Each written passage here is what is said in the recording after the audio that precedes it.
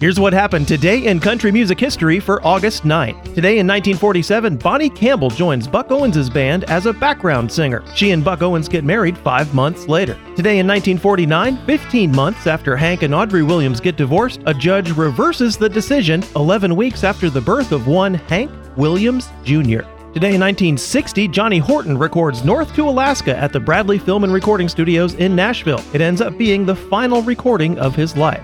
Today in 1971, Elton John records Tiny Dancer at London's Trident Studios. The backing chorus includes Roger Cook, who would go on to write Don Williams' I Believe in You and George Strait's I Just Want to Dance with You. Small world, huh? Today in 1975, Freddie Fender's signature song Wasted Days and Wasted Nights tops the Billboard Country Singles chart. Today in 1986, Randy Travis's Storms of Life album goes to number 1 on the Billboard Country Albums chart. It occupies the top spot for 8 of the next 13 weeks.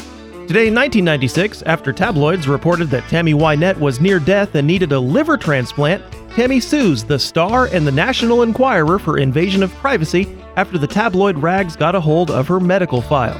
Today in 2003, Alan Jackson and Jimmy Buffett were at number 1 on the Billboard Country Singles chart with It's 5 O'Clock Somewhere. The song spent a total of 8 weeks on top of the chart and won the CMA Award for Vocal Event of the Year. Today in 2016, songwriter Townes Van Zandt is announced as an inductee into the Nashville Songwriters Hall of Fame. And today in 2017, one day after Glenn Campbell passed away, his life and career are honored at the Grand Ole Opry with a mass performance of Amazing Grace by the Oak Ridge Boys, Luke Combs, Easton Corbin, Bill Anderson, Will Hoge, Michael Ray, and Jeannie Seeley.